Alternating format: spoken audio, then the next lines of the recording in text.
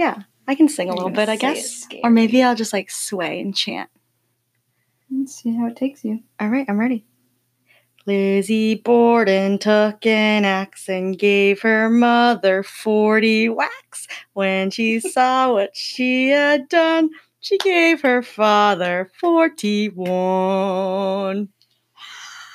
Beautiful.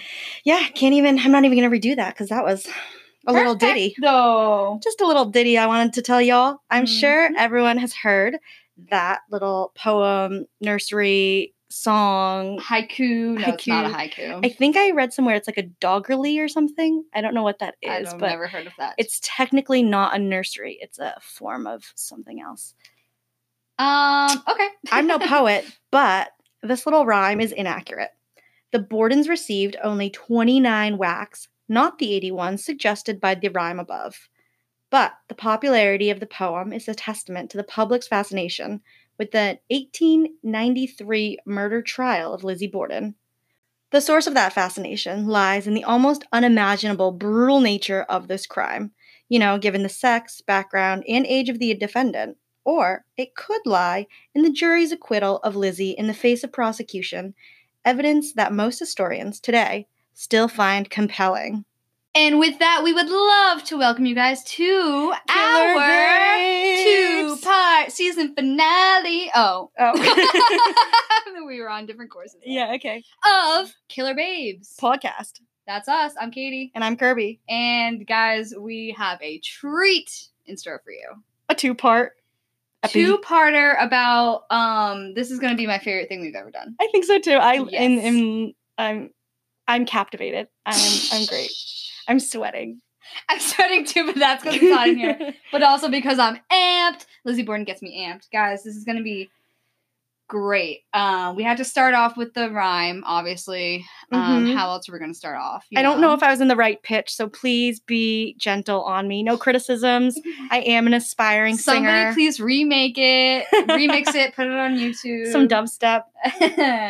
Yes, but that's just a little background info for you guys to give you guys the setup of how we are going to approach this. Take it away. We did, as we told you guys we did stay in the Lizzie Borden house last night, folks. We are fresh off Lizzie's bed. We are. As of a couple of hours. But we're not going to get into it yet.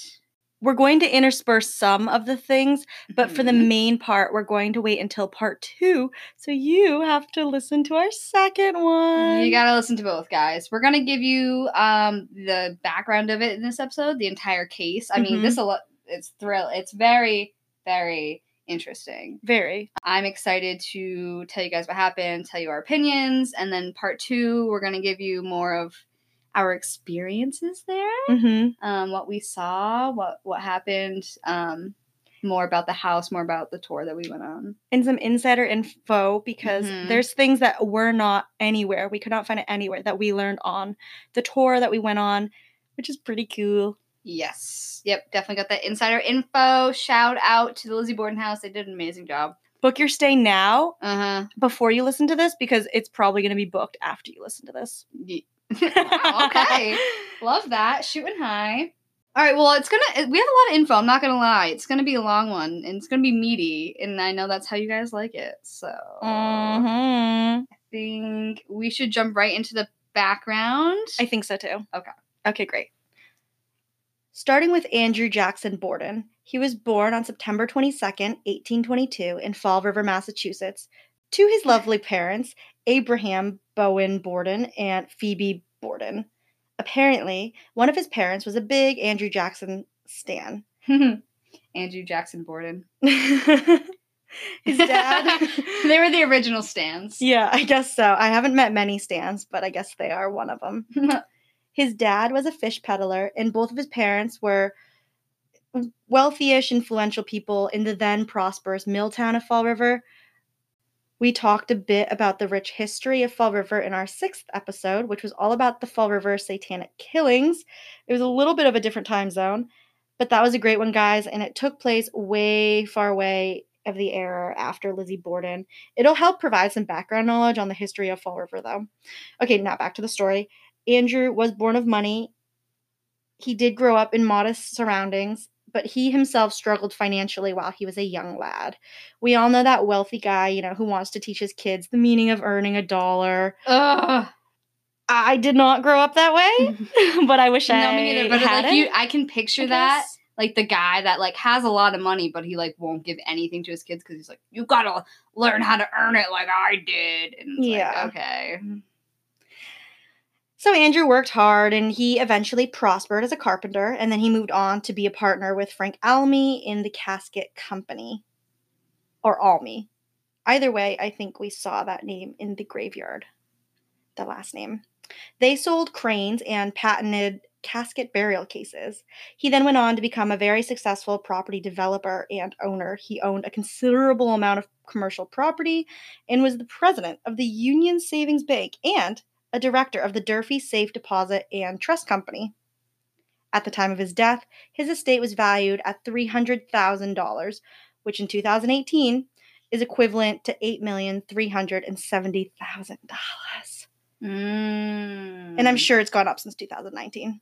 I don't know. Since 2018? Yeah, it's been 1 year, so it's probably gone up like $1. Maybe. $8,370,001. $1. He was supposedly known for his clothing. Summer or winter, he could be seen in his black double-breasted Prince Albert and string tie. I think that name's supposed to mean something, but to me it means nothing. Urban Dictionary, I guess. I don't even know if anything would come up. I mean, I'm not trying to start rumors, but Andrew Jackson had a Prince Albert, okay? He was a baller. He loved money, worked insane hours. He worked really hard. He worked like 14 hours a day. So it's not like he just came upon money. He did really work for his money. He was an 8th generation high society man. But people remember him as a tight ass, especially to today. The Borden family was religious. They belonged to the Central Congregational Church. It's very important to note here that while Andrew Borden was portrayed as frugal and stern, we think he was like actually okay. We think he was like kind of chill. Yeah, because, okay, he did give his daughters cash and he let them travel to insane places for a really long time. So there's instances that we'll mention on later, but just let it know. We're trying to be impartial here and we're also trying to be very accurate. Because I think a lot of things that you read, I mean, and I think this makes sense because you're trying to give a reason to the crime, but I think a lot of people make him out to be like this terrible, terrible father. And it's like, we don't know, okay? It's 2019. This happened, 1890? So we don't know. But there are accounts of him, like, being frugal, but also, like, spoiling his loved one. Maybe he didn't spoil himself. Maybe he had one old coat that he wore all the time. But, like, he paid for his daughters to go on vacations all the time. That's a known thing. Yeah, known thing that Lizzie traveled Europe for, like, 19 weeks. A 19-week vacation. Hello, people. That's what I'm talking about. That's what I want. Yeah. So he might have been frugal, but I also don't think he was like a terrible father, like didn't give them anything. So, right. You know. And they do say you don't become wealthy by spending your money. I mean, yeah, that's true. That is a great quote. True. Yeah. So on December 25th, 1845, Andrew Borden, at age 23, married Sarah Anthony Morse, and the two moved into the house on 92nd Street in Fall River, Massachusetts. It's like 92 2nd Street, which is confusing. A little confusing. Yeah. So it should be noted that after 1896, the house number was actually changed to 230. So if you're Googling it, type in 230. The Victorian house was beautiful when I saw it. It was built in 1845 and sold to Andrew Borden, and he actually converted it from a 2-family house into a 1-family. So that's why the setup of the rooms are really weird. We'll talk about it more, but basically the whole upstairs, because it was renovated and they chopped from a 2-family, all of the bedrooms are actually like interconnected, conjoined or whatever. So when you walk into one room, you have to like walk into another room to get to like the 3rd room. So yeah, I think we'll go into more detail about like the setup in the next episode, but yes. Yeah. So we just told you we did the tour and we'll talk more about that in the next episode, but the doorknobs and hardware in the house are all original. So when you're going through, you are touching what Lizzie Borden touched. They're like, you're touching the same doorknobs. I'm like, that's kind of gross, but okay. Yeah, but you're also touching what probably like millions of other people touched. Exactly. So the house is nice. It was located in, a pretty affluent area of the city. It was within walking distance to the factories, which is why Andrew preferred living there, because he could just pop in and out of the businesses and check in, and he could walk there. It didn't take Because he owned a lot of businesses in Fall River, so he needed to constantly check on them. So he was in his work area, if you will. However, while it was a nice area, the wealthiest residents of Fall River at the time mostly lived in a more fashionable neighborhood called The Hill. It's like the reality show The Hills, but it's just like The Hill. It's just the original. It's Fall River in 1860. It's the original. They should do kind of like a mock parody. The Hill. I mean, I think that's up to us. I think it would really take off. Reportedly, Lizzie and Emma longed to be in this area. Ladies on the Hill would throw lavish parties in their giant houses, and anyone who was everyone or anybody. However that statement goes. They all, used these parties to find suitors. Uh-huh.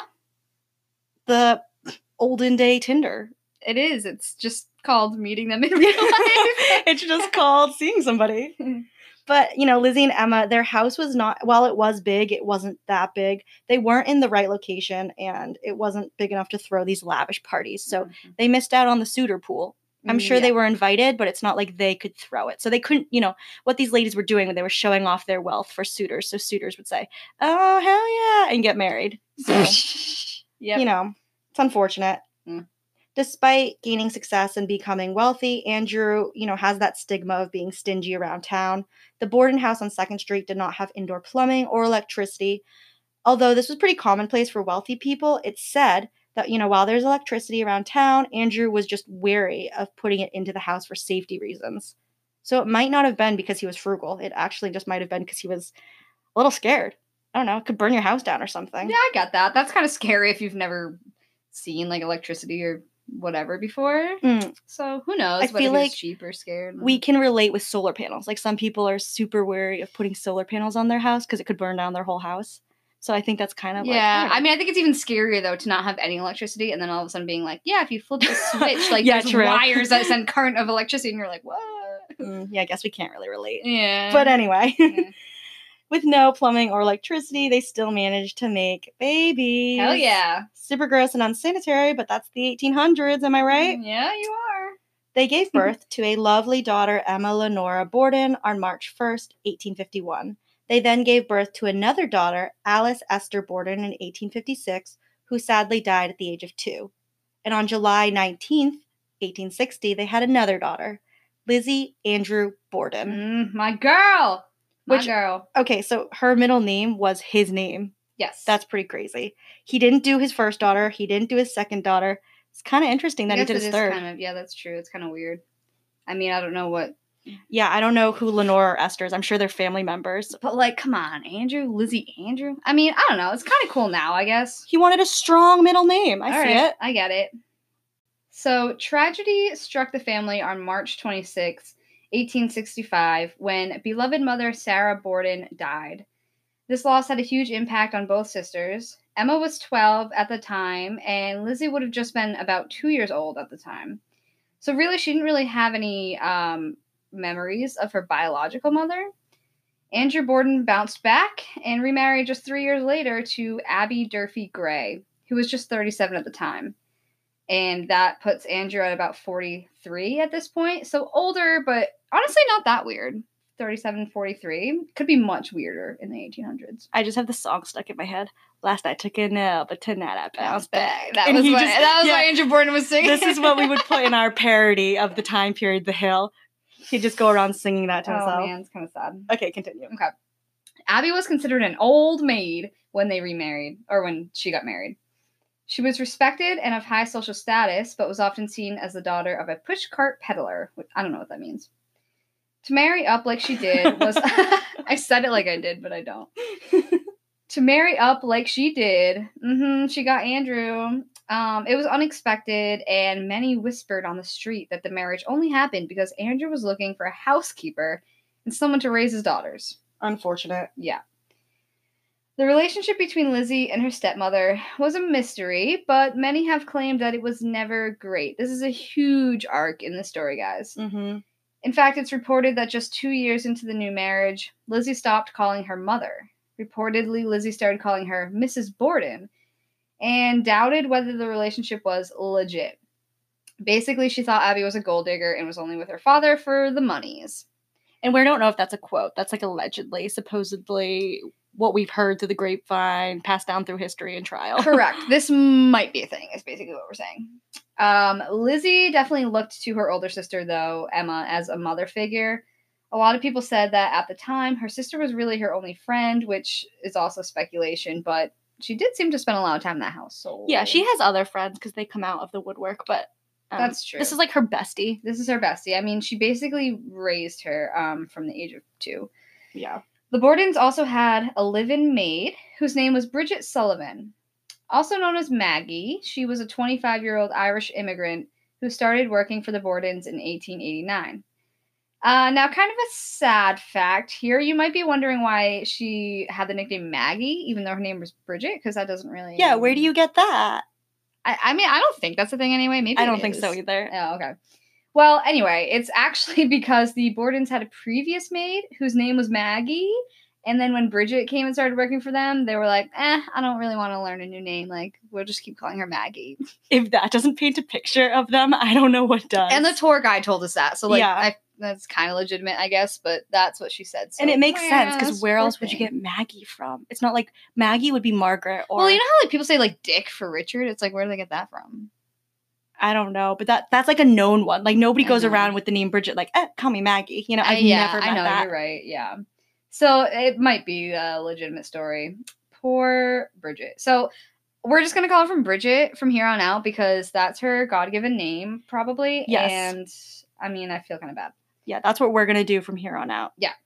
Bridge. I can call it Bridge, I guess. Whatever. Bridget. Are we trying to give her a nickname right now? No, you know what? You're right. Just Let's call stick her to Bridget.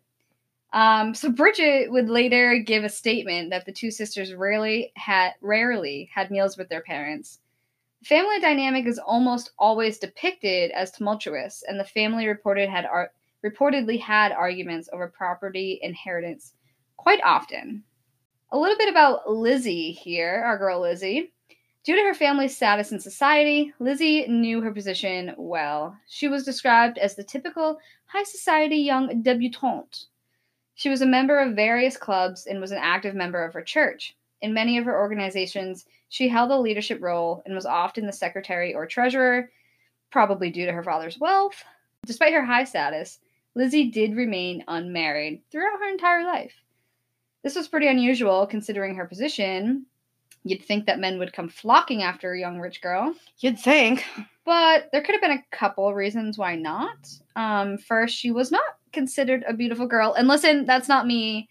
There are literally articles that describe her as, like, average looking as the nicest that they say, which is, like, really... It's not us, guys. This is legit coming from multiple sources. Yeah, hashtag F your beauty standards. Yeah, she was often described as homely, whatever. That's just what they said. 2, she represented her father, and she wasn't really given much freedom at that house, as what it seems like from everything we know. She may have craved a little bit more money and power, but she wasn't really given any.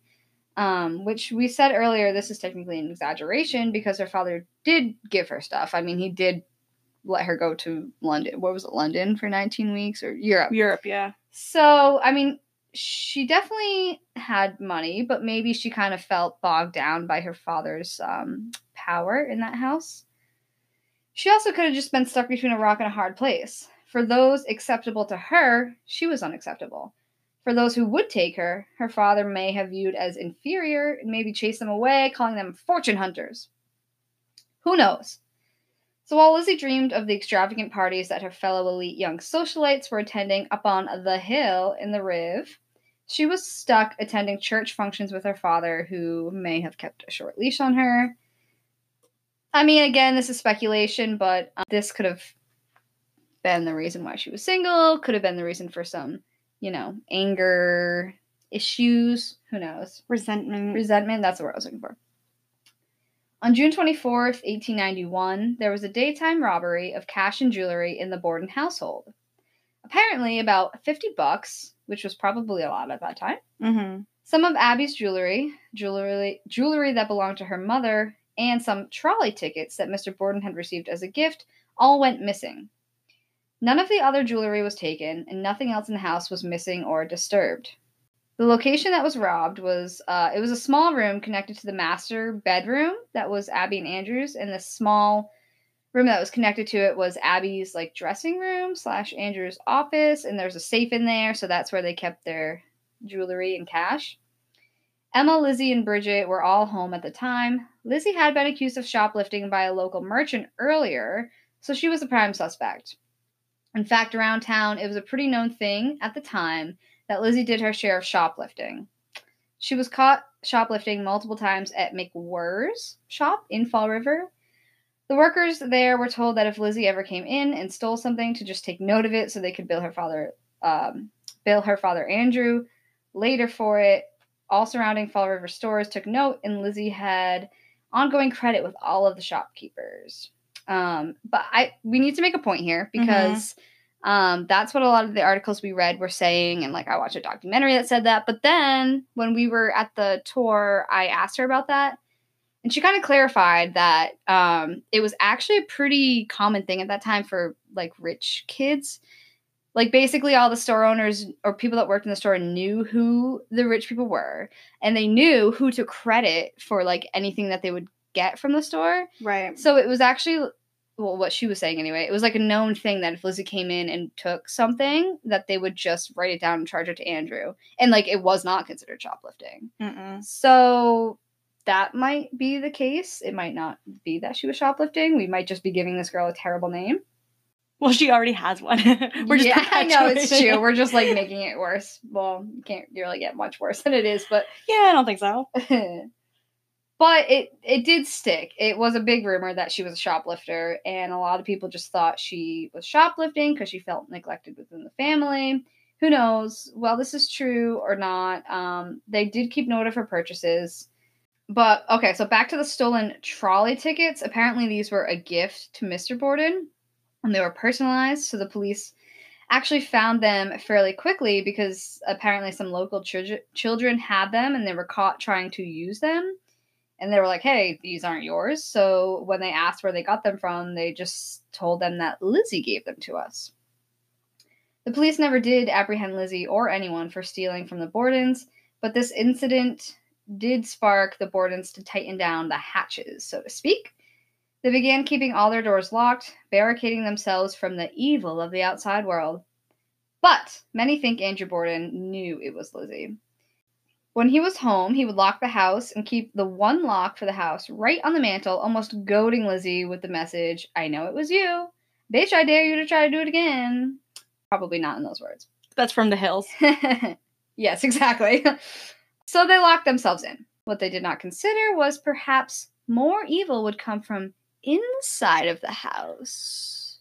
Dun, dun, dun. Foreshadowing. Well, you guys already know what happened anyway. Well, if you don't, sorry. Spoiler alert. We're going to tell you. That's what the episode's about. Now, let's go back to the summer of 1892, which was really the beginning of an end for the Borden family. It was summer in the city and things were heating up, and that includes the tensions that were arising within the family. But really, honestly, the house was probably a scorcher. It was heating up, literally. There was no air conditioning, no high-powered fans. Times were tough, people. Mm-hmm. In an odd twist of fate, the story both begins and ends with a single object, an axe. It all began in May of 1892 when not Lizzie, but Andrew Borden took an axe. With an axe in hand, he headed out back to the family's barn, where he proceeded to slaughter numerous pigeons. Apparently, Andrew claimed that the pigeons were attracting young kids around the city who just wanted to chase them and hunt them down, so naturally this was his number one solution. However, Lizzie had kind of become enamored with the pigeons at this point. Which is like, what? Yeah, I mean, I think she portrays her as an animal lover. Yeah, you know, right, kind soul. She was an animal lover. Just before their slaughtering, Lizzie had actually built a roost and pen for the pigeons, or pen, I guess, I don't know, pen. Yeah. Perhaps speculation here. She may have named them. She does have an inclination to naming things. That's true. You'll find out. So, many claim she was very upset with her father after this mass execution of her beloved pigeons. Pigeons. Yes, pigeons. But then, on July 12th of 1892, it's reported that the family got into a huge argument and prompted Lizzie and Emma to go on an extended vacation to New Bedford. Now, I'm sure if you asked anyone who lived in Fall River right now whether a trip to New Bedford is a vacation, they would laugh in your face. But, who knows? Maybe it was different back then. And we know. think, or I think, this is my opinion, that New Bedford's kind of doing a little turning point. They've got an awesome art gallery now, smoothie and juice store. And you know what? What? In their day, Yeah. New Bedford was like rich, bitch, because it was Whaling City. Oh, that's true, yeah. So maybe it was a good place for vacation. Maybe they had like dope like restaurants. Maybe it was popping, because they have some good restaurants Popping now. off. It's like 5 minutes away, so it's like it's connected. vacation or just like a night out. Wow. Yeah. Well, I guess if they walked there or even took a little trolley, it's a little bit longer, maybe. I don't know. It's still close. It's a little close. But anyway, City of New Bedford today is turning around, and maybe back then it was really ritzy. Yeah. Nevertheless, the girls returned to Fall River a week before the murders would actually happen. Emma returned home, but Lizzie, on the other hand, stayed at a local rooming house for 4 straight days before returning to the house. Perhaps she couldn't bear the thought of being back in a house with those people? Question mark?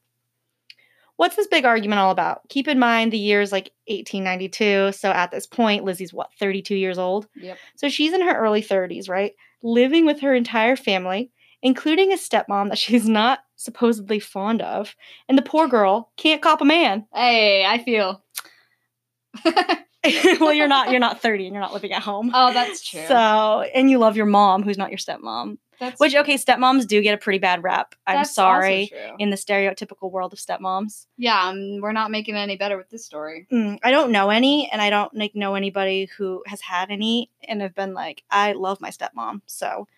But you don't know of any, so. Yeah, that's true. But I'm thinking of like Cinderella, and I guess that's I know, so not they do factual. Get a real bad rap. They do. They're coming off as evil. So maybe, this is perpetuating it too. Maybe this is kind of like an exaggeration of the story. Are we being sexist? Yeah, I think so. Maybe Abby's like, great. I feel for Abby. I do. I feel for Abby. I feel like she didn't get the right marriage. The poor thing. She just like stumbled into this shithole. Yeah, well, I know she didn't get the right marriage because I know her ending. But yeah. Okay, to sum it up, Lizzie's not doing that great. She's not on her best life. She's not living it. And to top it off, the already, kind of terrible summer the family was having, there was major disputes about owning property. Sources say about 5 years before the murder, Andrew had gifted a portion of his real estate to part of Abby's family. Apparently, he gave a house to his new wife's sister. Abby's sister was about to be evicted, so he deeded it to Abby, who then let her sister stay there rent-free. Does that make sense? That makes sense. That makes sense. Abby's sister was about to get evicted, so Andrew was like, oh, you're my wife. I should help your sister. I'll buy the house for her, basically. But he gave it to his wife, who then gave it to her sister. Yeah. So that was very generous of him, actually. Yeah. Let it be known that he was not frugal when it came to family. Well, family. We know-ish. Yeah. Yeah. I mean, it was his wife now. Yeah. Emma and Lizzie were obviously both pretty salty about that. High salt content. No, high sodium content. Yeah. They then demanded their father give them their fair share. Why did Abby and her sister get property? So, their father gave them a rental property that he owned, the one that they had been living in until their biological mother died. Technically, he didn't give it to them. He sold it to them for like $1. So before the murders, the Borden sisters bought the rental property for just $1. I don't even know like the translation, but it had to be like $10 back then or something. Like, I mean now? Yeah, I don't know. That's crazy. Ugh, that's so crazy. Okay, calm down. Anyway. It was from their father. Yeah. I mean, it's like... It's so nice. nice. Yeah, it's, again, a nice thing that he did. But, they then realized that houses need maintenance, and this house needed to be upkept, and they didn't want to keep up with it. And they didn't want to spend their money on a house because they were using it as a rental property. Yeah. They realized it was just hard work, so they got an appraisal and sold the property back to him for $5,000. Yep. Now that's what I call business women. But let it be known, Andrew did not stiff his daughters. No.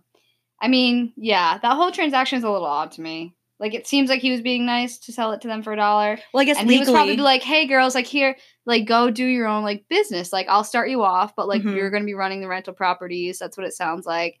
But they were basically saying, like, any money they made from that, they were just putting right back into renovations. So they were like, we don't want it anymore. And then he bought it from them for $5,000, which is a profit of $4,999. To the cent. Yep. Crazy. On the morning of August 2nd, 1892, Abby and Andrew Borden both awoke with a stomach sickness. They had kind of been feeling ill for like a week or two now, but it was this day that Abby decided to visit the local doctor, Dr. Bowen, and told him she thought she might have been poisoned by the milk that was being delivered. Kind of a crazy jump to just go straight to a doctor and say, I think I'm being poisoned. Somebody's poisoning my milk. Yeah. So he dismisses her and says he believes that maybe a more frequent market trip would do the trick. Yeah, I think that basically means, like, your milk's going bad, lady. Like, go get more often, right? It does, yeah, because they didn't have the best refrigerators or freezers back then, so time and temp was a little they didn't wonky. have a refrigerator. They just had, like, a box they put like an ice box. Yeah. Which just goes up and down. It fluctuates. Yeah. And reportedly, because Andrew was a little frugal, but hey, who isn't, wanted to eat all the food, waste not, want not. I get that, honey. Andrew, I'm right there with you. I hate wasting food. It pisses me off. I do too. I will probably, binge on the food that I have. I eat stuff that I'm like, this is really questionable, but I'm like, I bought it, so I'm consuming it. Yeah. I freeze a lot of stuff too, but they didn't have freezers. Right. The next morning, on August 3rd, 1892, Lizzie reportedly and unsuccessfully tried to buy poison from Eli Bentz at D.R. Smith's drugstore. She walked in and said she needed 10 cents worth of prussic acid. Any chemists out there? Probably. Well, then prussic acid is hydrogen cyanide, HCN. It's colorless but extremely poisonous. The drugstore promptly denied her request, so she just Did you have to Google that, went or home. did you just know that? That was in the tour. I know. I was kidding. Okay. I was like, you were there with me, and she said that. Anyway, on the night of August 3rd, the night before the murders, Emma and Lizzie's deceased mother's brother, their biological uncle on the mother's side, John Vinicum Morse, visited their home. He was supposedly invited by Andrew to discuss, quote, business matters by a letter, which coincidentally was lost during the trial and there's no copy. But Lizzie comes home, right? She hears her uncle's voice in the dining room, and she hasn't seen him for years, and then she just heads to bed. She doesn't even say hi, nothing. She claims she heard him but didn't see him in trial. But it's speculated that the two men may have had an argument regarding a property transfer. Lizzie, in the meantime, visits Alice Russell, a friend, and talks about household activities. She brings up that she fears being poisoned, that her father has enemies, and that she's seen suspicious characters around the family's house. She said, quote, I'm afraid but that someone will do something, end quote. All right, so next day, y'all, it's a hot August 4th of 1892 at 92 2nd Street. That's kind of funny. In Fall River, Massachusetts. So the morning begins. It's about 7 a.m. Apparently, Abby, Andrew, and John are early risers. They head to breakfast together. And again, reminder, John is the girl's uncle, Andrew's brother-in-law, Sarah's brother, who died. Lizzie was home, but she was not joining the family for their morning meal. Apparently, her absence at meals was quite common. That's reported a lot, that she did not attend a lot of meals with the rest of the family. She was 32. I guess we could say that she could do what she wants. Yeah. Emma was not home. She had been staying at a friend's house in Fairhaven. After breakfast, John and Andrew went into the sitting room while Abby cleaned up the kitchen, because that's a woman's job. Sorry. John left the house around 8:45 a.m. to go visit relatives on the other side of town. That's what he said he was doing. A few minutes after 9 a.m., Andrew also got up and left the house, and he said he was going to attend to some business at his bank's, which was very common for him to do at this time in the morning. He also took some letters with him that Lizzie asked him if he could mail for her. Abby had asked Bridget to wash the first floor windows outside, and then Abby went upstairs to the guest bedroom to make the bed. This was the last time anyone would see Abby Borden alive. So now, Andrew Borden is returning to the house from his business matters.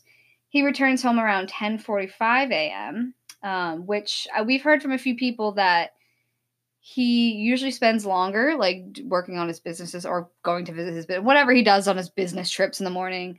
But because they were all feeling so violently ill, he cut his visit short that morning. So he was only gone for like an hour or so, or an hour or two, when normally people would expect that he'd be gone for a few hours. So this was kind of a rare occurrence on this morning. But so he tried to get in, but he actually couldn't get in at first because the front door to the house was bolted shut. And Bridget, the maid, apparently heard him like making a fuss outside. He couldn't get in. So she came over and she let him into the door. As she was opening the door, Bridget actually claims that she heard Lizzie chuckling behind her on the staircase, which is right behind the front door. Because she swore in Gaelic. Oh, yeah, that's a good point. Yeah, so yes, I thought that was funny. The tour guide was telling us how this is a very, like, important note in the trial for several reasons we'll go over, but Bridget claims when she was opening the door, she heard Lizzie laughing on the stairs behind her, and she remembers that because she said that she had, like, done some Gaelic swears, because she was like, like, this man can't get in the door, like, shit, gotta get up. Whatever you say in Gaelic, she did, and apparently Lizzie thought that was funny, so she chuckled. Yeah, because she was there were 3 locks on the front door, and she had unlocked the first 2, and then she, like, fumbled with the third one, and obviously it's stressful because you're not master, but boss, I guess, is on the other side. You're live-in boss, and you're like, I can't open the door, and then you just go, fuck, in Gaelic. Also, you're a maid whose name's Bridget, but they call you Maggie because they're old maid. So, like, you know what? She's probably just frustrated. And she was trying to take a nap. She was tired. I get it. Yeah. So when Andrew entered, Lizzie came down to greet him. Hello, father. Probably something of the sorts. I just made Do they have accents? I don't know. Hello. Hello. No, they're not Dutch. Andrew asked her where his wife was, and Lizzie told him that she thought Abby had received a message and left the house to go see a friend. So Andrew went to lie down in the sitting room on the sofa, and Bridget said she also wanted to lie down, take a little rest. And then Bridget says she awoke from her rest when she heard the bell at City Hall ring, and it would ring at exactly 11 o'clock. Then she heard a cry from Lizzie that broke the silence, and Lizzie shouted, Maggie, come down quick, father's dead. Somebody came in and killed him. Yikes. So that was a few minutes after 11, according to Bridget's testimony. A call to the police station was made at 11:15 that morning. The police were immediately dispatched. When they arrived at the scene, they found Andrew Borden lying slain on the sofa. The body, quote, hacked almost beyond recognition of Andrew Borden, had been covered up. Dozens of policemen paraded in and out of the house searching for evidence of an intruder, because that's going to be your first thought. A neighbor, Adelaide Churchill, heard what was happening and came over to comfort Lizzie. Lizzie said that she had been in the barn looking for irons, which were sinkers for an upcoming fishing trip, like sinkers for, like on a fishing line, that kind of thing. Adelaide and Bridget, in the midst of the chaos, walked up the front stairs of the Borden house. They noticed the guest room door was ajar, and then they pretty much immediately saw Abby's feet poking out from behind the bed in the guest bedroom. They entered the room and circled to the other side of the bed. On the floor lay the body of Abby Borden in an unusual position. She was laying on her stomach, face down. There was a significant amount of blood all around her head. Interestingly, investigators found that Abby's body was cold, whereas Andrew's body had been discovered still warm. This indicated to them that Abby was killed earlier, probably at least 90 minutes earlier than her husband. Now, to demonstrate to you just how long ago this was, the doctors performed the post-mortem exam on the bodies in the dining room. But not on the table that they ate their meals on, as many accounts say. No. And also, I think sometimes if you do the tour, they, show you bodies on the kitchen table. The reenactment, yeah. But that's not quite so.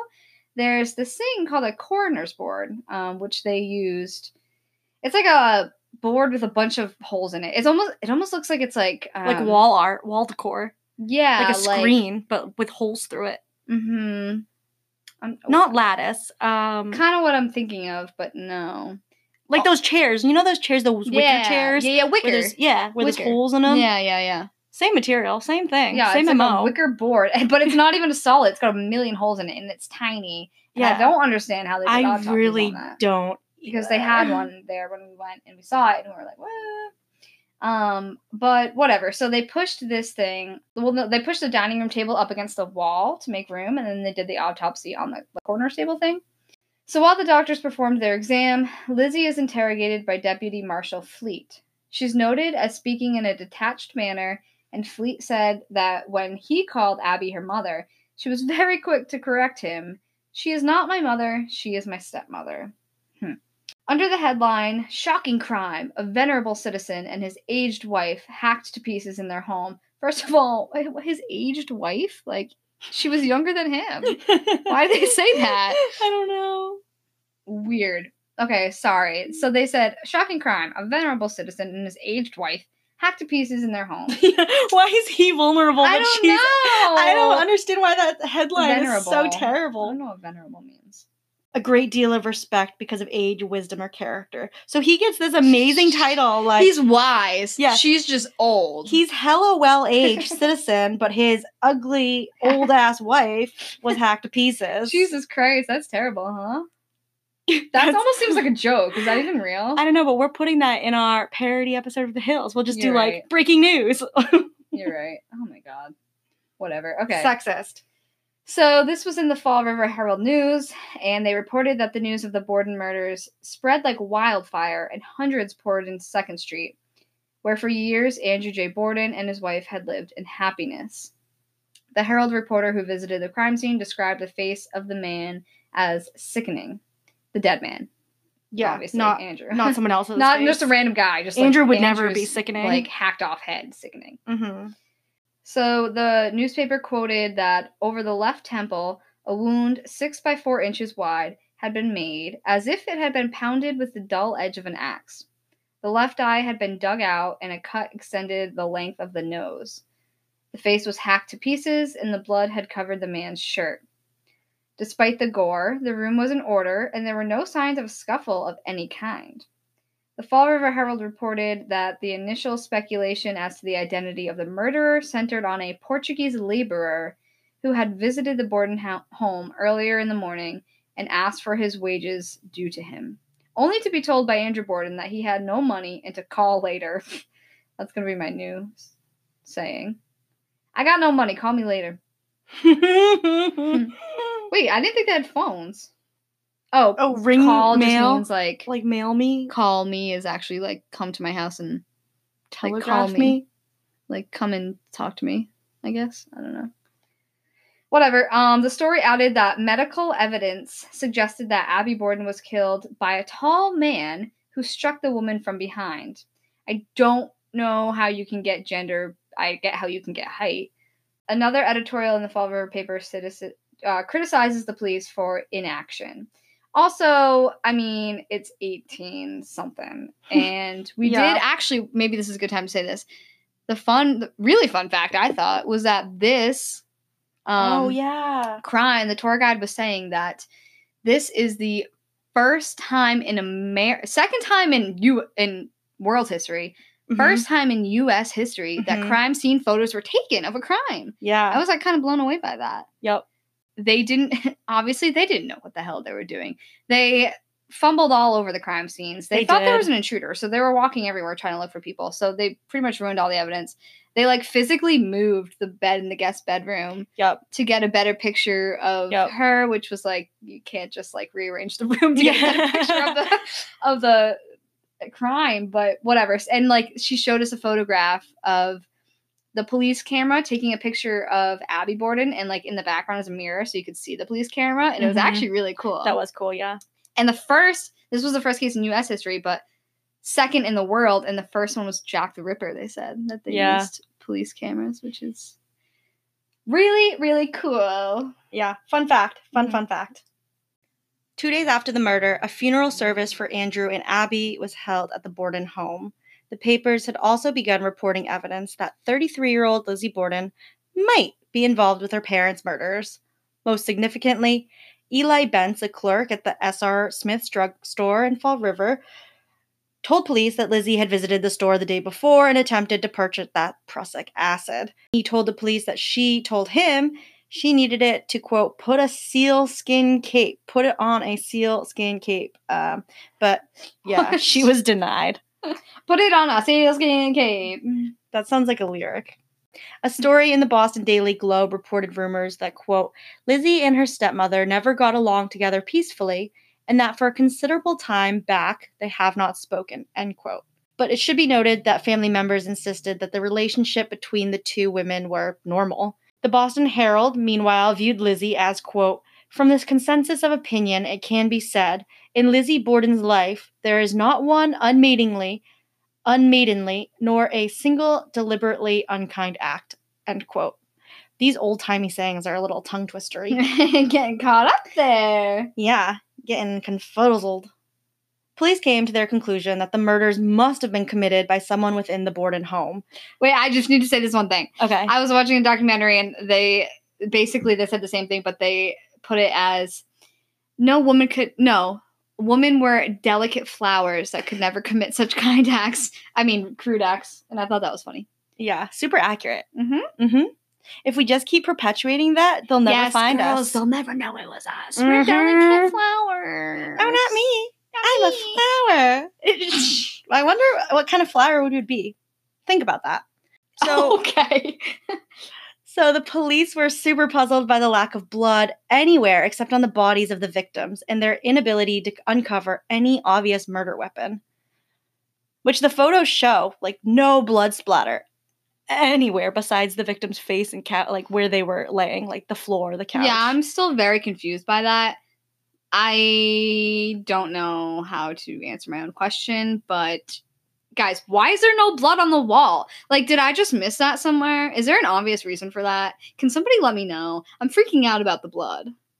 Okay, so we're puzzled. The police were puzzled. Everyone's Yeah. puzzled by the lack of blood. If you know why, let us know. Please. Increasing suspicion turned to Lizzie since her older sister Emma was out of the home at the time of the murders, and investigators found it odd that Lizzie knew so little of her stepmother's whereabouts after 9 a.m. Because, remember, according to Lizzie, she had gone, quote, upstairs to put shams on the pillows, end quote. They also found, unconvincingly, that during the 15 minutes in which Andrew Borden was murdered in the living room, Lizzie had gone out to the backyard barn to, quote, look for irons, which are lead sinkers. She wanted to use them for an upcoming fishing excursion. The barn loft where she said she looked revealed no footprints on the dusty floor, and it was August, so it was stifling hot in the loft. Remember, no air conditioning, no AC, no airflow.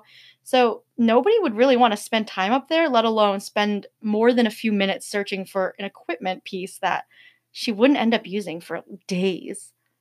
It's reported that investigators found cobwebs all over the loft, again suggesting that no one had been up there. Theories about a tall male intruder were considered, and one, quote, leading physician explained that, quote, hacking is almost a positive sign of a deed by a woman who is unconscious of what she's doing, end quote. Because, again, women are flowers. Yeah. So I don't know, maybe a woman turned into a weed and then didn't know and turned back into a flower. I have thought about your question. I would be the flowers that grow on the cactuses. Gorge, I love that metaphor. That's so you. Thanks. Oh my god. I know, I was really thinking about it. Huh. Cacti, sorry. I'm a hydrangea. I don't know, you're just like so proud of that. Why? I don't know what's special about a hydrangea. Oh my god, what? I'm not They're a botanist. They're like kind of high maintenance, but the okay, the then, yep. reward is worth it. Like once I bloom, like I'm worth it, guys Okay. and girls. Guys and girls, all y'all out there. You get to choose what your flower is, so that's what it is. A little woody, but I get some leaves. I don't know what that means for metaphor-wise, but I love hydrangeas, so that's my favorite flower, and therefore I am a hydrangea. Get some leaves. Hey. I get those leaves. Oh, that's funny. Guys, what would your flower be? Yeah. Just completely taking a left turn. All of a sudden, we just started talking about plants. And so, any gardeners out there, I do have some questions. If you could DM me separately. She is having issues. I am, yeah. Unfortunate issues. Oh, man. Okay, so now we are starting the trial breakdown. Woohoo! Woot woot! On August 9th, an inquest into the Borden murders were held in the courtroom over police headquarters, which was closed to the public, before criminal magistrate Josiah Blaisdell, District Attorney Hosea Knowlton questioned Lizzie Borden, Bridget Sullivan, a household guest who was John Morse, and others. During her 4-hour examination, Lizzie was confused and gave answers that contradicted each other. 2 days later, the inquest adjourned, and Police Chief Hillard arrested Lizzie. Sorry, every word is like a new hill. I know. These words are so hard. I'm not great with names. I'm not great with names, guys. You know that already, right? The next day, on August 12th, Lizzie entered a plea of not guilty to the murder charges and was transported by rail car to the jail in Taunton, which was 8 miles to the north of Fall River. Not too far, but different town. On August 22nd and 23rd, Lizzie returned to a Fall River courtroom for her preliminary hearing, at the end of which Judge Josiah Blaisdell looked for probable cause and pronounced her probably guilty. Probably guilty. Yeah, with probable cause. I don't know. The judge then ordered her to face a grand jury and possible charges for the murder of her parents.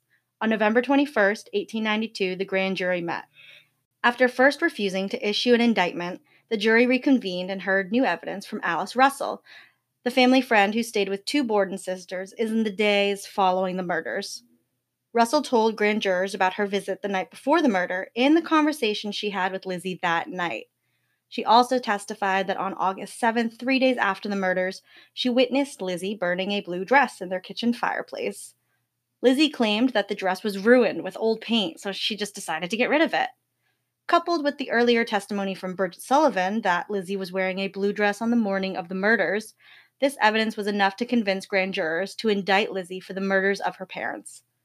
Russell's testimony was also enough to convince the Borden sisters to sever all ties with their old friend forever.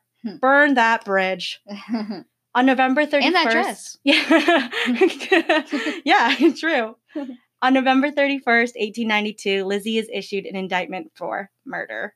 So really it sounds like she might not even gone to trial if it wasn't for Alice. Because this jury was like, they weren't gonna indict her. And then they reconvened and they heard this new testimony from Alice. And then they were like, that sounds pretty sketchy. Let's go to trial. If Alice was a real friend, she wouldn't have said anything. I wouldn't say anything if I saw you burn a dress. You wouldn't? No, I really wouldn't.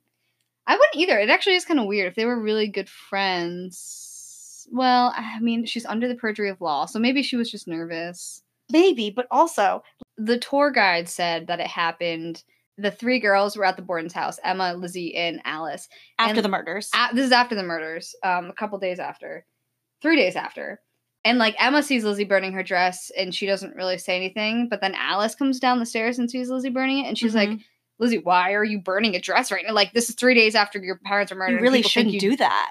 Murder them. Like, why are you burning a dress? And then did she say that Lizzie, got out of view of the window? She was because, like, oh, maybe I shouldn't do it in the view of the window, and, like, tuckered under the stove. And because she was facing the stove, but the stove in that area, you can kind of see the front door, and they had police there at her house after the murders. So they're like, no, the police can see you through the front door. So she moves to the side of the stove and is just like, it's okay, shimmies away, and then just like tucks the dress in the little fire. Yeah, and Alice was like, wow, you really shouldn't have done that. And Lizzie was like, well, then why did you let me? Which is a good point. Like, they just stood there and watched her burn a dress. Like, I mean, what are you going to do? I don't know. I don't know, like, yell, help, cop, police. I don't know. If she was that afraid and she was going to testify, she should have, like, shouted at the police officer, like, come in quick. Yeah. I don't know. Maybe she was this is true. Maybe she was nervous that the police could see her and did see her doing that, and then they would have known that Alice saw it. So if Alice said she didn't see it, then the police would be like, you did, you're guilty, you're going to jail now too. Yeah, maybe. I could see that. And also maybe they were like friends, but not like the best friends, like, you know what I mean? I think she was a nosy friend, honestly, because she just decided. I'm putting my own assumptions in, but nosy friend to come stay with the sisters at their house, like, wouldn't you just be like, you girls can stay, you have each other? No, she's like, I'm going to come here. I'm going to stay with you after because I want to hear the scoop. Or she was just being a nice friend. No, I'm suspicious. Okay.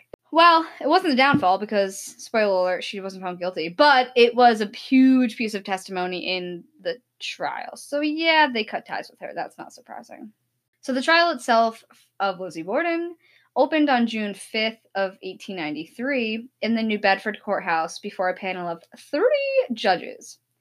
A high-powered defense team, including Andrew Jennings and George Robinson, who was the former governor of Massachusetts, represented the defendant, while District Attorney Knowlton and Thomas Moody argued the case for the prosecution. Despite the fact that fingerprint testing was becoming a commonplace in Europe at the time, the police were still wary of its reliability and refused to test for prints on the murder weapon, the hatchet.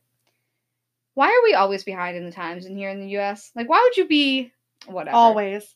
Not even first in photos at the crime scene. Not first in photos, not first in fingerprints, not first to the moon. We gotta step it up. Well, I guess it's just a thing. We came around, so whatever. We're good at seeing what other people do and then deciding to do it better. I guess, yeah. Why do it? Why create the wheel? Wait till someone else fails and then do it better. I guess. I guess. So I guess we're kind of smart-ish. Well, still though, it sucks. Like, I am like salty that we didn't do fingerprinting because I feel like that could make or break this entire thing. It could answer so many questions. For sure. Because they found a hatchet, but they didn't do fingerprinting on it. Whatever. So, before a jury of 12 white men with big mustaches, y'all, we saw pictures. Very mustachioed bunch. Mustachio bashio here. You literally. Moody opened the state's case. Moody, at one point, carelessly threw Lizzie's blue dress on the prosecution table during his speech, and it actually somehow, like, revealed the skulls of Andrew and Abby Borden that they had there. The sight of her parents' skulls, according to a newspaper account, caused Lizzie to fall into a faint that lasted for several minutes, quote, sending a thrill of excitement through awestruck spectators and causing unfeigned embarrassment and discomfort to penetrate the ranks of counsel. Haters say she faked it. Haters gonna say it's faked. Although it probably was. Like, that's a little bit dramatic. Yeah, I don't know. Andrew's skull was hacked in the front while Abby's was in the back. I think what it came down to was Abby had like 18 or 19 whacks from what they could tell. And then Andrew was about 10 more for a total of like 29 hacks. For most of the 2 hours of Moody's speech, Lizzie watched from behind a fan, as the prosecutor described Lizzie as the only person having both the motive and opportunity to commit the double murders. He then pulled from a bag the head of the axe that he claimed Lizzie used to kill her parents. The first of several witnesses for the state testified concerning events in and around the Borden home on the morning of August 4th, 1892, which is the morning the murders occurred. The most important of these witnesses is none other than 26-year-old Bridget Sullivan. She testifies that Lizzie was the only person she saw in the home at the time her parents were murdered, though she provided some consolation to the defense when she said that she had not witnessed, over her 2 years of service to the family, signs of the rumored ugly relationship between Lizzie and her stepmother. She's quoted as saying, "Everything was pleasant. Lizzie and her mother always spoke to each other." Other prosecution witnesses disputed Sullivan's assertion that all was fine between Lizzie and her stepmother. For example, Hannah Gifford, who made a garment for Lizzie a few months before the murders, described a conversation in which Lizzie called her stepmother, quote, "a mean, good-for-nothing thing," and said, quote, "I don't have much to do with her. I stay in my room most of the time." Sullivan also testified that Andrew and Abby Borden experienced stomach pains on the day before the murders and told jurors that at the presumed time of Abby's murder, Lizzie claimed she was washing outside windows. Sullivan testified that she opened the door for Andrew Borden after he returned home from his businesses, and then described hearing Lizzie's cry for help a few minutes after 11 o'clock that morning. Several witnesses described seeing Andrew Borden at various points in town in the 2 hours before he returned home to his death. Household guest John Morse, age 60, described having breakfast in the Borden home on the morning of the murders and then leaving the house soon after that. The next set of witnesses described the events and conversations occurring after the discovery of the murders. Dr. Seabury Bowen, the Borden family physician, was summoned to the Borden residence by Lizzie in the late morning of August 4th. I feel like we've heard two different things. He was either summoned by Lizzie or Bridget. Mm-hmm. The doctor recounted Lizzie's story about looking for lead sinkers in the barn, and her contention that her father's troubles with his tenants probably had something to do with the murders, according to him. On cross-examination, Seabury agreed with the defense's suggestion that the morphine he prescribed for Lizzie might account for some of the confused and contradictory testimony she gave at the inquest following the murders. Yeah, I would say so. From the second the doctor entered the crime scene, he promptly administered Lizzie with morphine. Every day, up to and during the trial, she was administered morphine. That's quite a bit of morphine. I guess at the time, this was just how they handled unruly women. Well, they said it was because she was like stressed and freaking out, obviously. So that was their way of helping her. The only way they knew, I guess. Adeline Churchill, a Borden neighbor and another important witness, remembered Lizzie wearing a light blue dress with a diamond figure on it, but did not recall seeing any blood spots on it. John Fleet, the assistant marshal of Fall River, recalled his interview with Lizzie shortly after the murders. He testified that Lizzie corrected him when he called Abby Borden her mother, saying she was not my mother, she was my stepmother. My mother died when I was a child. The most compelling testimony came again from Alice Russell. Russell described a visit from Lizzie the night before the murders in which she announced that she would soon be going on a vacation and felt, quote, that something is hanging over me. I cannot tell what it is, end quote.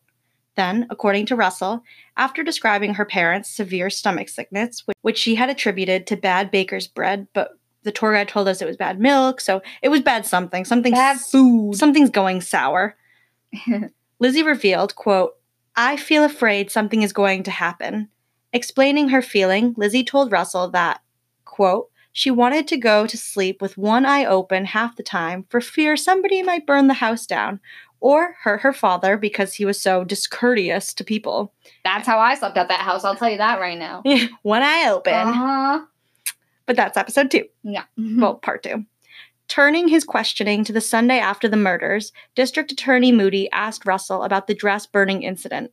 Russell recounted that when she asked Lizzie what she was doing with the blue dress, she replied, quote, I am going to burn this old thing up. It is covered in paint, end quote.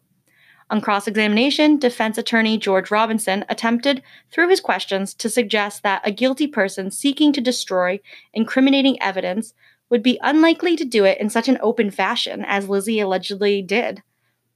Russell also recounted a conversation with Lizzie about a note, which according to Lizzie's account, she received from a messenger on the morning of the murders, summoning her to visit a sick friend. Lizzie used the note to explain why she thought her mother had left the house, or stepmother, and therefore didn't think to look for her body. Correction, stepmother, please. She would have corrected me. To look for her body after discovering her father's. Despite a thorough search of the Borden home, the alleged note was never found. Russell said she sarcastically suggested to Lizzie that her mother might have burned the note. Lizzie, according to Russell, replied, quote, yes, she must have. Mm-hmm. A newspaper account of the prosecution case likened it to a, quote, pigeon shooting match in which District Attorney Moody kept flinging up the birds and defying his antagonist to hit them, while the ex-governor, Defense Attorney Robinson, constantly fired and often, but by no means always, wounded or brought them down. Robinson's performance impressed reporters, with one writing, the ex-governor, quote, is certainly without equal in New York City as a cross-examiner, end quote. Robinson seemed ready to, quote, turn more or less to his own account. Nearly every government witness, according to one trial reporter. Honestly, I could not keep up with that metaphor, though. I'm lost about that, but... Is it ironic that they use a pigeon when the whole thing might have started with a pigeon? I don't think it is. I think they're trying to rub it in. Oh, okay. All right, well, anyway, yeah, that was a terribly long metaphor. I did not like it. The defense made its case using, for the most part, the state's own witnesses. Quote, there has never been a trial so full of surprises, wrote one reporter, covering the trial with such marvelous contradictions given by witnesses called for a common purpose. The defense kept hammering at the contradictory testimony of key prosecution witnesses. The defense also explored holes in the prosecution case. Where, the defense asked, is the handle from the broken axe that is the reported murder weapon? Where is it? The state had no answer. The defense also exploited the government's own timeline, which allowed from 8 to 13 minutes between Andrew Borden's murder and Lizzie's call to Bridget Sullivan. Robinson tried to suggest the difficulty of washing blood off oneself, clothes, and murder weapon, and then hiding the murder weapon, all within that short period of time. Mm-hmm. Also, there was some talk on the internet about how it's really hard to change into the clothing of that time in such a short amount of time. You almost needed someone's help because there's so many layers and corsets and shit. It was puffy. It was puffy as hell. It was so puffy. But then there were also people that were like, no, that's not right. It didn't take a lot of time. So, yeah. Who knows? But it all ties into this big mystery. The decisive moment in the trial might have come when the three-male judge panel, ruled that Lizzie Borden's inquest testimony, full of contradictions and implausible claims, could not be submitted into evidence by the prosecution. So basically, you were saying we think that the reason that they had to throw it out was that Lizzie Borden's attorney was not there. Right. So it couldn't be submitted as evidence, which is a huge loss for the prosecution. Big L. They took a big L, but they didn't bounce back, actually. They did not bounce back. They didn't. They just took it. Yeah. But we have for you guys. They took it like wounded pigeons. Okay. The metaphor's done. I'm going to chop it with an axe. Ooh. Ooh, too soon. Not too soon. It's been a while. Yeah, it's good. Been a minute. Okay.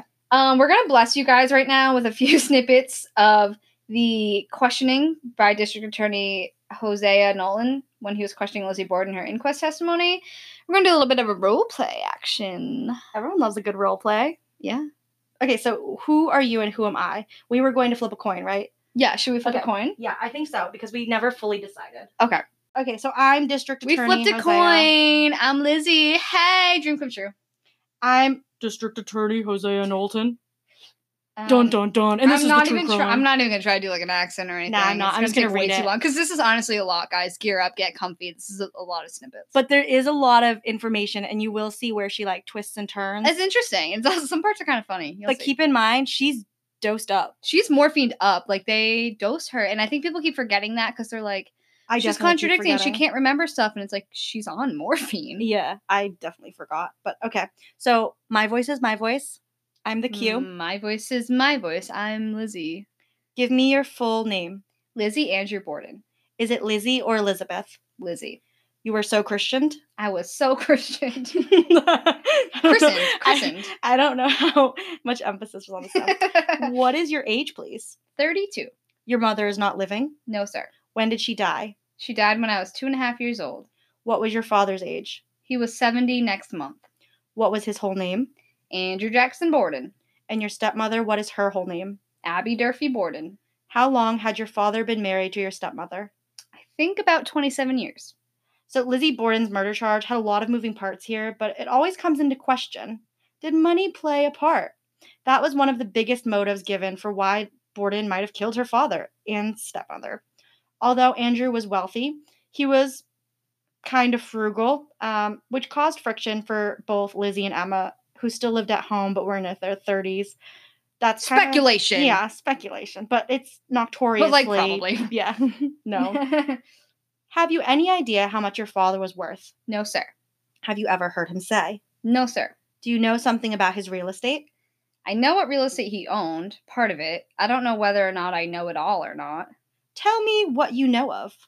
He owns 2 farms in Swansea, the place on 2nd Street and the A.J. Borden building, and corner and the land on South Main Street where McManus is. And then a short time ago, he bought some real estate up further south that formerly, he said, belonged to a Mr. Birch. Did you ever deed him any property? He gave us, some time ago, Grandfather Borden's house on Ferry Street, and he bought that back from us some weeks ago. I don't know just how many. As near as you can recall. Well, I should say in June, but I'm not sure. What do you mean by bought it back? He bought it off us and gave us the money for it. How much was it? How much money? He gave us $5,000 for it. Did you know of your father making a will? No, sir. Except I heard somebody say once that there was one several years ago. That is all I ever heard. Who did you hear say so? I think it was Mr. Morse. What Morse? Uncle John V. Morse. What did he say about it? Nothing except just that. Do you know of anybody that your father was on bad terms with? There was a man that came there that he had trouble with. I don't know who the man was. When? I cannot locate the time exactly. It was within 2 weeks. That is, I don't know the date or day of the month. I did not see anything. I heard the bell ring and father went to the door and let him in. I did not hear anything for some time except just the voices. Then I heard the man say, I would like to have that place. I would like to have that store. Father said, I am not willing to let your business go in there. And the man said, I thought with your reputation for liking money, you would let your store for anything. Father said, "You are mistaken."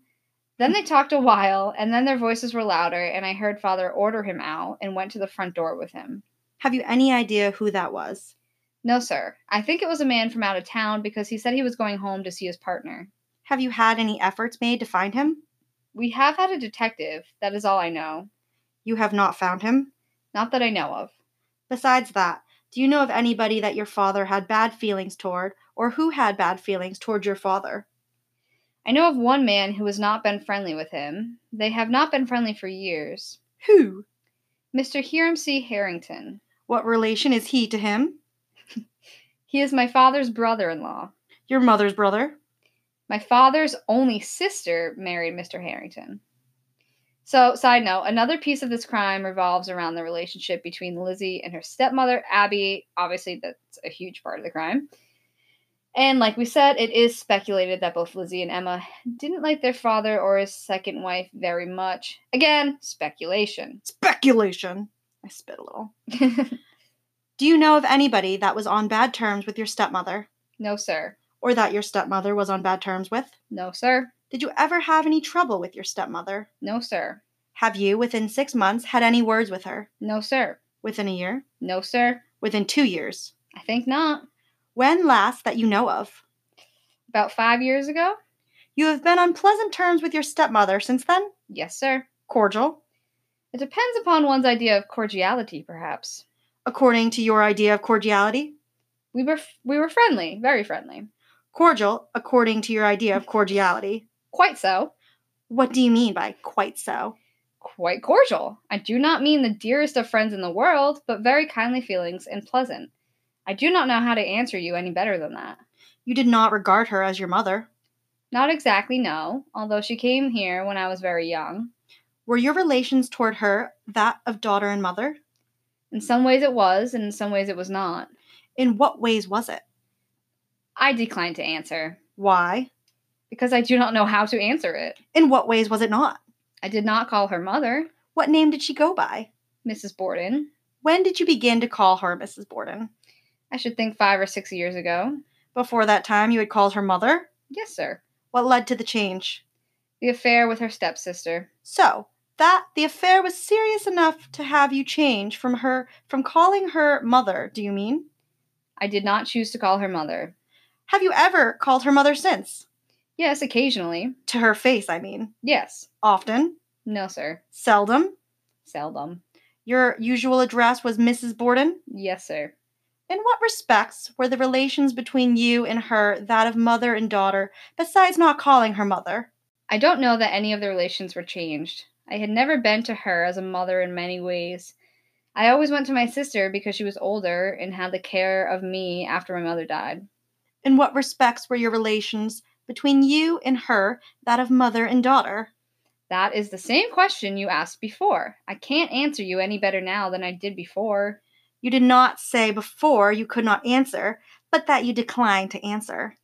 I declined to answer because I did not know what to say. That is the only reason? Yes, sir. You called your father father. Always. Were your father and mother happily united? Why, I don't know, but that they were. Why do you hesitate? Because I don't know, but that they were, and I am telling the truth as nearly as I know. Do you mean me to understand that they were happy entirely or not? So far as I know, they were. Why did you hesitate then? I'm like getting annoyed for her. I know. I'm like, shut up. I know, right? It's just the same question over and over. I know. Like, girl, take a break. She was probably breathing because she was on morphine. Like, yeah, literally. Why did you hesitate then? Because I did not know how to answer you any better than what came into my mind. I was trying to think if I was telling it as I should, that's all. Do you have any difficulty in telling it as you should? Any difficulty in answering my questions? Some of your questions I have difficulty answering because I don't know just how you mean them. Did you ever know of any difficulty between her and your father? No, sir. Did he seem to be affectionate? I think so. As man and woman who are married ought to be? So far as I have ever had any chance of judging. What dress did you wear the day they were killed? I had on a navy blue, sort of a bengaline silk skirt with a navy blue blouse.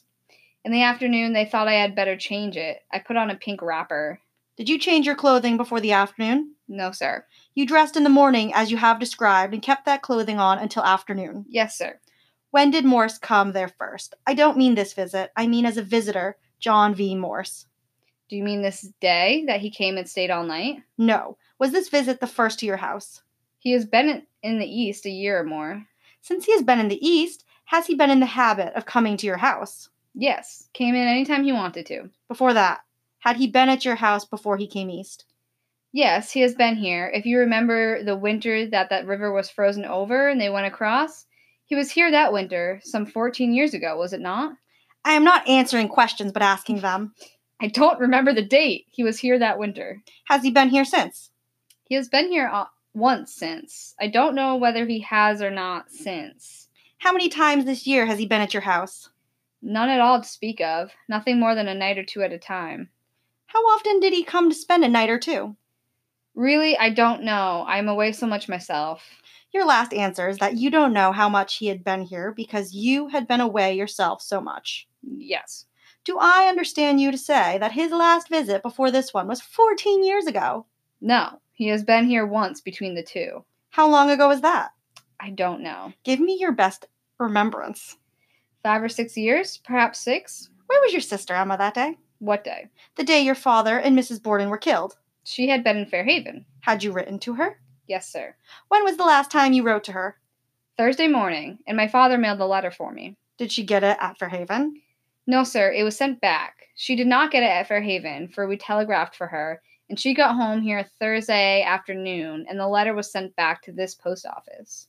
How long had she been in Fairhaven? Just 2 weeks to the day.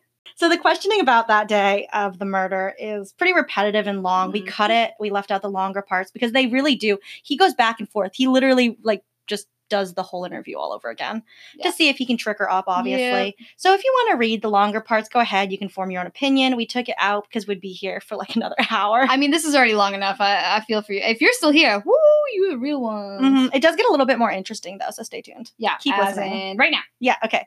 Question. Were the breakfast things put away when you got down? Answer. Everything except the coffee pot. I'm not sure whether that was on the stove or not. What was the next thing that happened after you got down? Maggie went out of doors to wash the windows, and Father came out into the kitchen and said he did not know whether he would go down to the post office or not. And then I sprinkled some handkerchiefs to iron. Tell us again what time you came downstairs.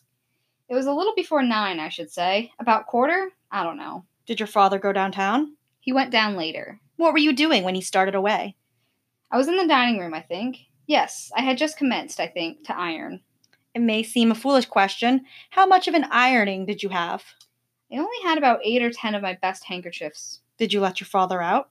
No, sir, he went out himself. Did you fasten the door behind him? No, sir. Did she go out after a brush before your father went away? I think so. Did you say anything to Maggie? I did not. Did you speak to her? I think I told her I did not want any breakfast. You do not remember of talking about washing the windows? I don't remember whether I did or not. I don't remember it. Yes, I remember. Yes, I asked her to shut the parlor blinds when she got through because the sun was so hot. How long was your father gone? I don't know that. Where were you when he returned? I was down in the kitchen. What doing? Reading an old magazine that had been left in the cupboard, an old Harper's magazine.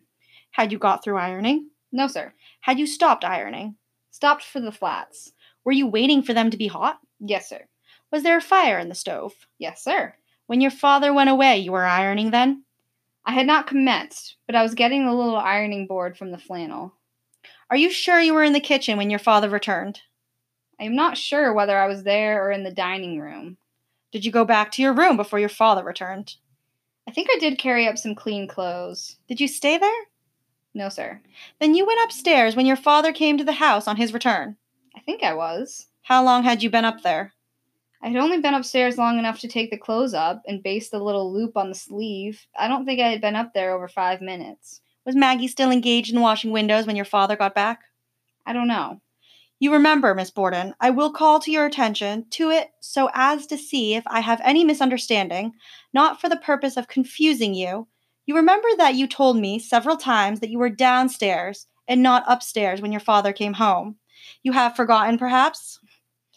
I don't know what I have said. I have answered so many questions, and I am so confused. I don't know one thing from another. I'm telling you just as nearly as I know how. Calling your attention to what you said about that a few minutes ago, and now again to the circumstances. You have said you were upstairs when the bell rang and were on the stairs when Maggie let your father in, which now is your recollection of the true statement of the matter, that you were downstairs when the bell rang and your father came in, I think I was downstairs in the kitchen. and then you were not upstairs. I think I was not because I went up almost immediately, as soon as I went down, and then came down again and stayed down. I now call your attention to the fact that you had specifically told me you had gone upstairs and had been there about 5 minutes when the bell rang, and that you were on your way down and on the stairs when Maggie let your father in that day. I can only picture this guy as like the biggest asshole. Oh yeah, like yelling, spitting, yeah, pointing. This poor girl's on morphine, like eyes half open. Yeah, like, and her father's dead. Yeah. Yes, I said that, and then I said I did not know whether I was on the stairs or in the kitchen. Now how will you have it? I think, as nearly as I know, I think I was in the kitchen. How long was your father gone? I don't know, sir. Not very long. An hour? I should not think so. Will you give me the best story you can, so far as your recollection serves you, of your time while he was gone? I sprinkled my handkerchiefs and got my ironing board and took them in the dining room. I took the ironing board in the dining room and left the handkerchiefs in the kitchen on the table, and whether I ate any cookies or not, I don't remember. True. Then I sat down looking at the magazine, waiting for the flats to heat. Then I went in the sitting room and got the Providence Journal and took that into the kitchen. I don't recollect of doing anything else.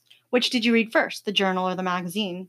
The magazine. You told me you were reading the magazine when your father came back? I said in the kitchen, yes. Was that so? Yes, I took the journal out to read and had not read it. I had it near me. You said a minute or two ago you read the magazine a while, and then went and got the journal and took it out to read. I did, but I did not read it. I tried my flats then. And then went back to reading the magazine. I took up the magazine again, yes. When did you last see your mother?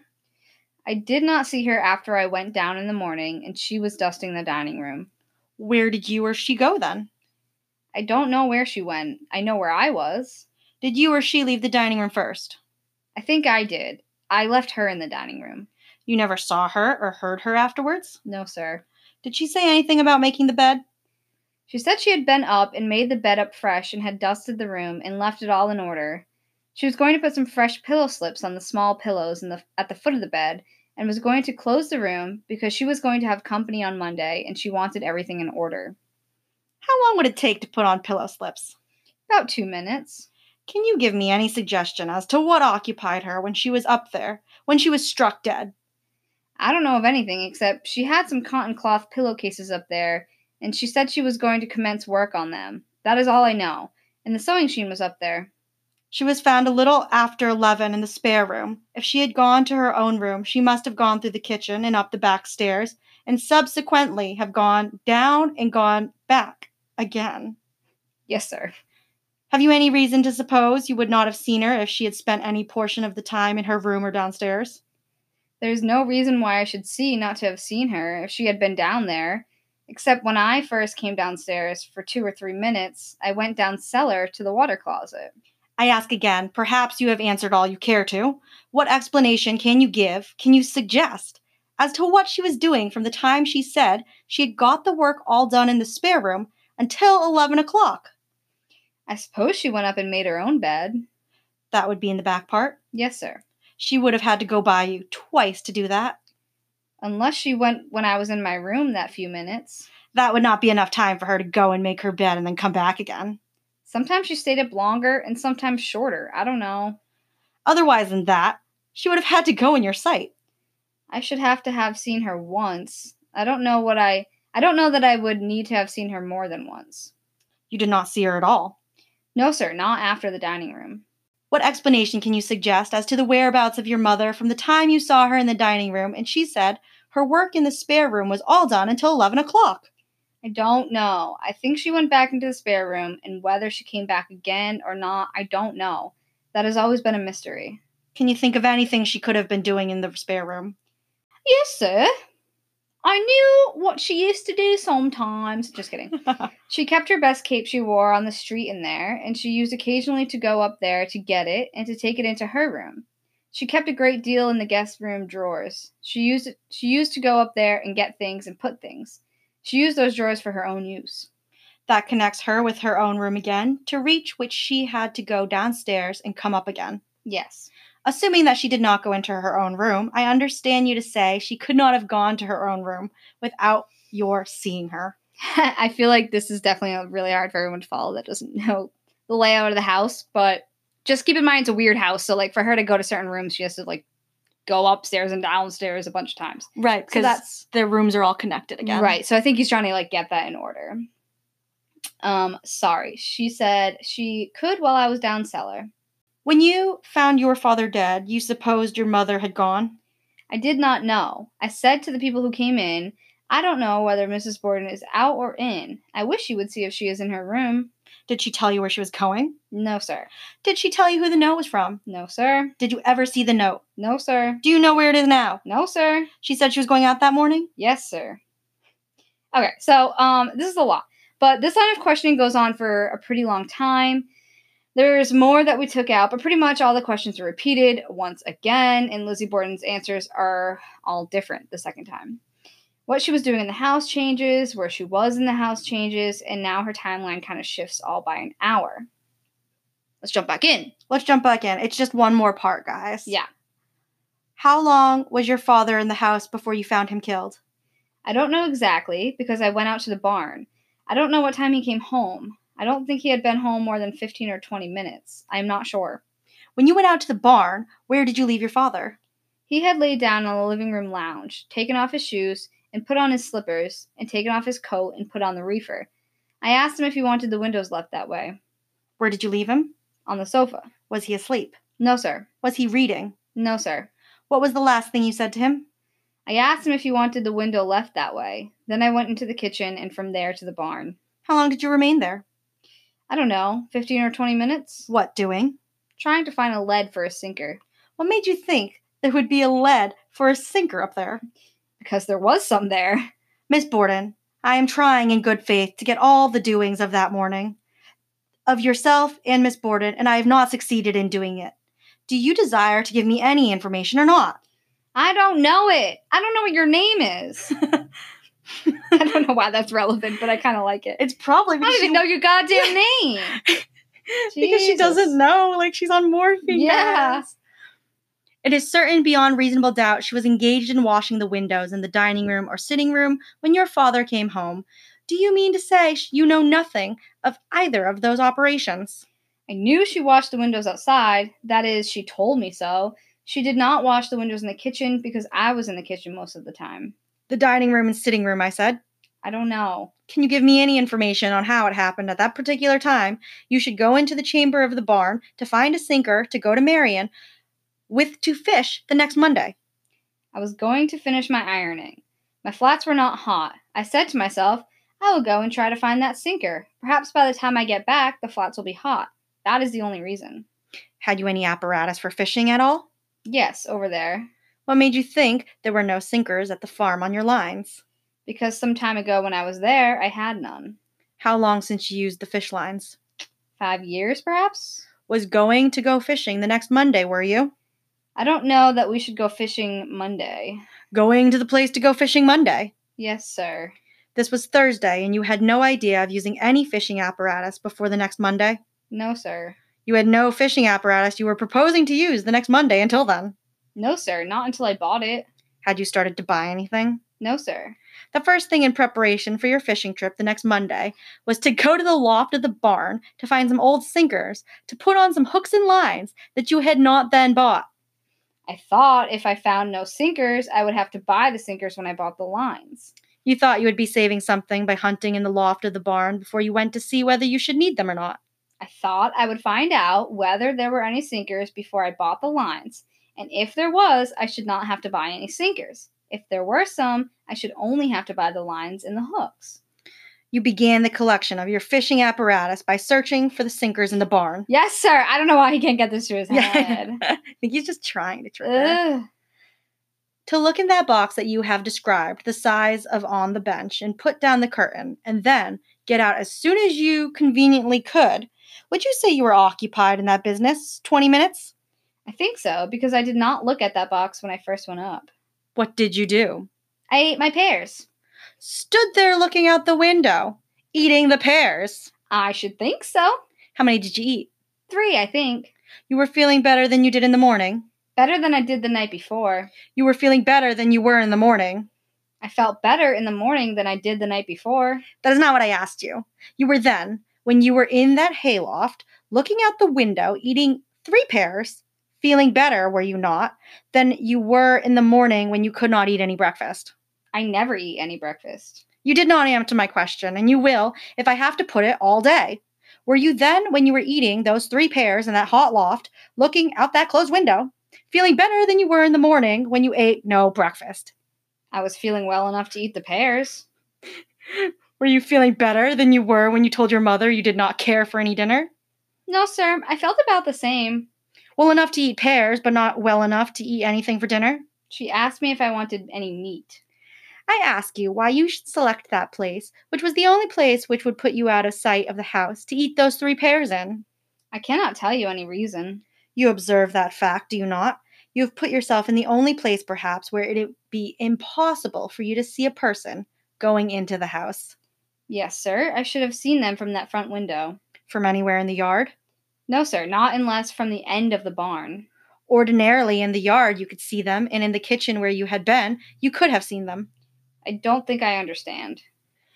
When you were in the kitchen, you could see the persons who came in at the back door. Yes, sir. I ask you again to explain to me why you took those pears from the pear tree. I did not take them from the pear tree. From the ground, wherever you took them from. I thank you for correcting me. You're welcome. Going into the barn, going upstairs into the hottest place in the barn, in the rear of the barn, the hottest place, and there standing and eating those pears that morning.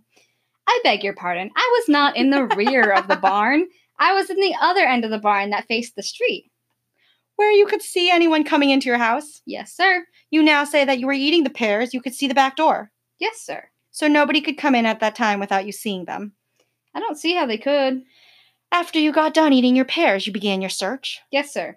Then you did not see into the house. No, sir, because the bench is at the other end. Now, I have asked you over and over again, and will continue the inquiry whether anything you did at the bench would occupy more than 3 minutes. Yes, I think it would, because I pulled over quite a lot of boards in looking. Taking all that, what is the amount of time you think occupied in looking for that piece of lead which you did not find? Well, I should think perhaps that was 10 minutes. Looking over those old things? Yes, sir, on the bench. Now, can you explain why you were 10 minutes doing it? No, only that I can't do anything in a minute. When you came down from the barn, what did you do then? Came into the kitchen. What did you do then? I went into the dining room and laid down my hat. What did you do then? I opened the sitting room door and went into the sitting room, or pushed it open. It was not latched. What did you do then? I found my father and rushed to the foot of the stairs. What were you going into the sitting room for? To go upstairs. What for? To sit down. What had become of the ironing? The fire had gone out.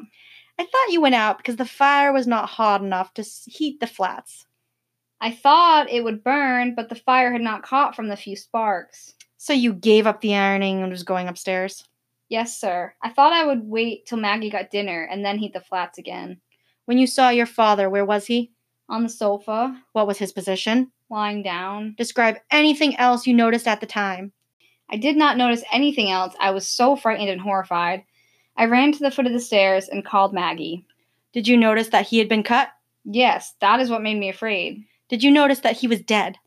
I didn't know whether he was dead or not. Did you make any search for your mother? No, sir. Why not? I thought she was out of the house. I thought she had gone out. I called Maggie to go to Dr. Bowen's. When they came in, I said, I don't know where Mrs. Borden is. I thought she had gone out. You made no effort to find your mother at all? No, sir. Who did you send Maggie for? Dr. Bowen. She came back and said Dr. Bowen was not there. What did you tell Maggie? I told her he was hurt. When you first told her, I says, go for Dr. Bowen as soon as you can. I think father is hurt. Did you then know that he was dead? No, sir. You saw him? Yes, sir. You went into the room? No, sir. Looked in at the door? I opened the door and rushed back. Saw his face? No, I did not see his face because he was all covered with blood. You saw where the face was bleeding. Yes, sir. So at this point, the questions about her father just make Lizzie so overcome with emotions. Questioning then continues about what Abby Borden might have been doing in the morning before her alleged rush out of the house, but nothing's really clear. She was in the guest room supposedly putting things away, changing the pillow slips, which I guess are just pillowcases. Whatever. Lizzie speculates that she may have been sewing, but there was no noise throughout the house. And then the questions and answers throughout the whole interview are unclear. And, like, aggravating. Yeah. Okay. We lied. There's just one more segment, but it's really, really small. And then that's the end. Yeah. Okay. Did you have any occasion to use the axe or hatchet? No, sir. Did you know where they were? I knew there was one old axe down cellar. That is all I knew. Did you know anything about a hatchet down cellar? No, sir. Where was the old axe down cellar? The last time I saw it, it was stuck in the old chopping block. Was that the only axe or hatchet down cellar? It was all I knew about. When was the last time you knew of it? When our father came to chop wood. When was that? I think a year ago last winter. I think there was so much wood on hand he did not come last winter. Do you know of anything that would occasion the use of an axe or hatchet? No, sir. Do you know of anything that would occasion the getting of blood on an axe or hatchet down cellar? No, sir. I did not say there was, but assuming an axe or hatchet was found down cellar with blood on it. No, sir.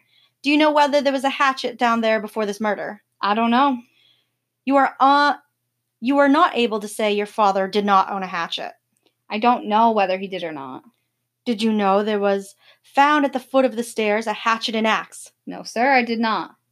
Assume that is so. Can you give me an explanation of how they came there? No, sir. Assume they had blood on them. Can you give me any occasion for there being blood on them? No, sir. Can you tell me of the killing of any animal or any other operation that would have led to their being cast there with blood on them? No, sir. He killed some pigeons in the barn last May or June. With what? I don't know, but I thought he wrung their necks. What made you think so? I think he said so. Did anything else make you think so? All but 3 or 4 had their heads on. That is what made me think so. Did all of them come into the house? I think so. Those that came into the house were all headless? 2 or 3 had them on. Were there any with heads off? Yes, sir. Cut or twisted off? I don't know which. How did it look? I don't know. Their heads were gone. That is all. Did you tell anybody they looked as though they were twisted off? I don't remember whether I did or not. The skin, I think, was very tender. I said, "Why are these heads off?" I think I remember of telling somebody that he had twisted them off. Did they look as though they were cut off? I don't know. I did not look at that particularly. Is there anything else besides that that would lead, in your opinion, so as far as you can remember, to the finding of instruments in the cellar with blood on them? I know of nothing else that was done. So now Judge Blaisdell cuts in and says, was there any effort made by the witness to notify Mrs. Borden of the fact that Mr. Borden was found? And then another question by Norlton, they don't give her time to answer, and said, did you make any effort to notify Mrs. Borden of your father being killed? No, sir. When I found him, I rushed right to the foot of the stairs for Maggie. I supposed Mrs. Borden was out. I did not think anything about her at the time. I was so... At any time, did you say anything about her to anybody? No, sir. To the effect that she was out? I told Father when he came in. After your father was killed? No, sir. Did you say you thought she was upstairs? No, sir. Did you suggest to anybody to search upstairs? I said, I don't know where Mrs. Borden is. That is all I said. You did not suggest that any search be made for her? No, sir. You did not make any yourself? No, sir. I want you to give me all that you did by way of word or deed to see whether your mother was dead or not when you found your father was dead.